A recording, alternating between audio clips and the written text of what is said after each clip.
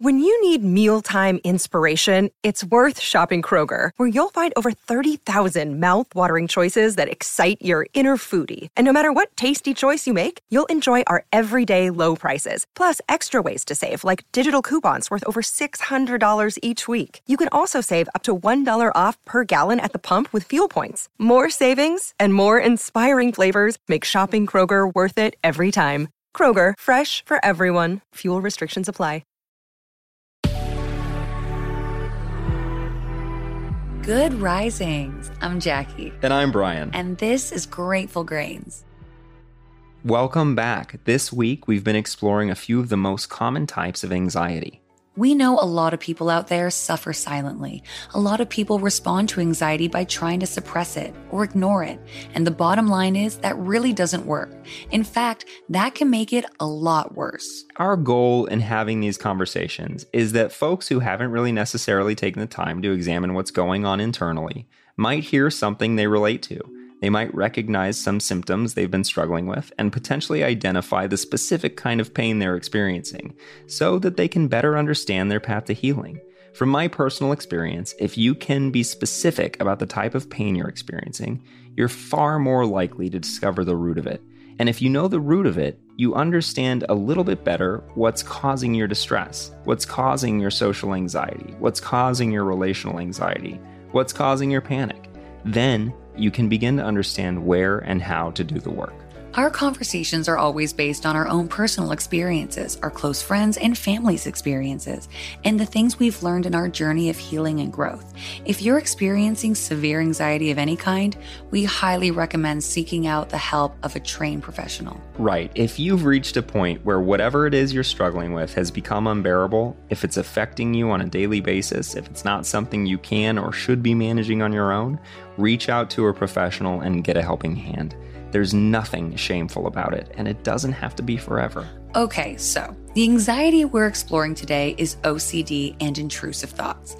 This is an interesting one because the vast majority of the population, 90% according to the OCD and Anxiety Center, experience some form of intrusive thought.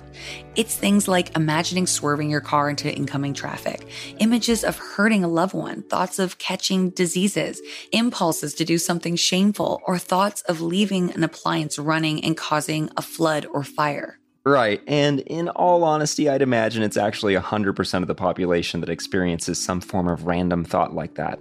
The difference in that 10% is that they don't identify the intrusive thoughts as intrusive. They're likely simply familiar with the process of the human mind. They see the thoughts come, they see them go, they accept them with no labels and move on. The difference between when an intrusive thought becomes an issue, as far as anxiety is concerned, is when we obsess over it, when we latch onto it, when we experience guilt or shame as a result. It's our response to the intrusive thought that has the impact on us. Yes, and that's obsessive compulsiveness. Like all the other forms of anxiety this week, obsessive compulsive behavior is a part of our body's natural response to prior trauma. It is a defense mechanism built in to protect us. Our minds turn to constant analysis to keep us safe. We all second guess whether we turned off the stove. The suffering begins when we can't stop second guessing, when we check over and over again, and when we make a habit of leaving wherever we are or whatever we're doing in order to go home to make sure the stove is off. Doctor of Psychology Ashley Butterfield writes for the OCD and Anxiety Center, "The primary difference between intrusive thoughts that occur in the presence of clinical anxiety and those that do not is the way these thoughts are being appraised. Individuals with clinical anxiety are more likely to judge their intrusive thoughts as bad, immoral, or dangerous. Such interpretations generally lead to emotional activation, which increases the perceived strength of the intrusive thoughts, which then increases the level of focus upon the thought. People with clinical anxiety are also more likely to spend more time thinking about the implications of these thoughts and take measures to attempt to prevent the feared potential consequences from occurring. Furthermore, they are more likely to overestimate the probability of experiencing these feared outcomes. People without clinical anxiety are more apt to dismiss such thoughts as out of character and go on about their day. Others may suggest that people struggling with intrusive thoughts distract themselves, get their mind off of these thoughts, or just simply don't worry about them.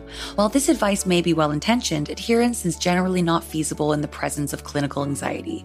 It is also not supported by research. Thought suppression, or attempts to otherwise banish a thought, tends to have a boomerang effect. No matter how hard you try to push them away, they continue to make their way back into your consciousness. However, because such thoughts are distressing, many people reflexively try to suppress or get rid of them to no avail.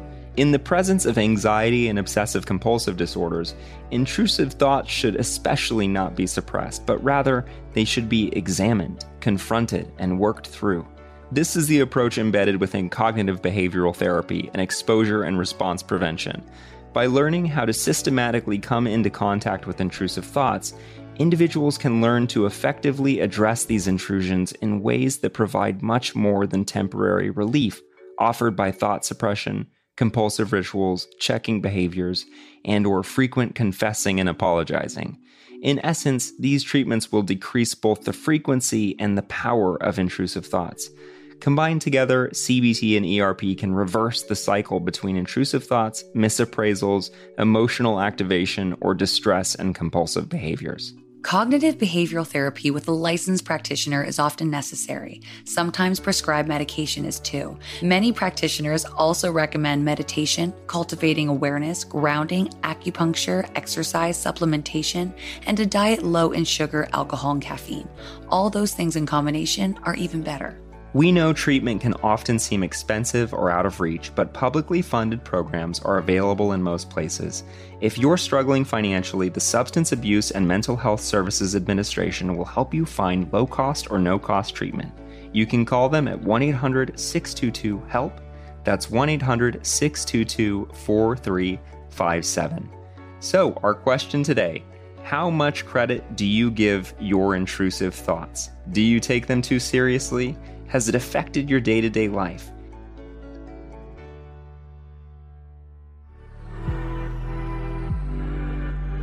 If you're interested in sharing, we'd love to hear from you. We welcome you to comment or message us through the Good Risings Instagram page at Good Risings. And you can find me at JacquelineMWood_1. You can find me at B McMuffin. Thanks for listening to Grateful Grains. Be sure to check out the other Good Risings offerings available in our feed. We will see you again tomorrow for our final day in our week on anxiety. Until then, remember, a better tomorrow starts with today. Good Risings is presented by Cavalry Audio.